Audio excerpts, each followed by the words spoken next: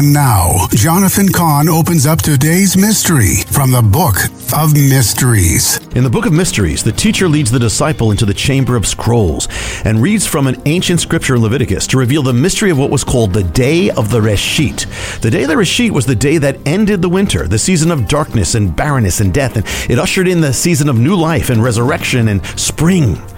When was the Day of the Resheet? It had to fall on the day after the Sabbath of Passover. Now, Messiah died on Passover Friday. The following Sunday was the day after the Sabbath of Passover. Therefore, Messiah rose on the Day of the Resheet. Why? Because it's the day that ends the winter of our lives, the season of darkness and barrenness and death. That means you now have the power to leave the winter and enter the season of new life, resurrection, new beginnings, and springtime. What you just heard comes from the Book of Mysteries.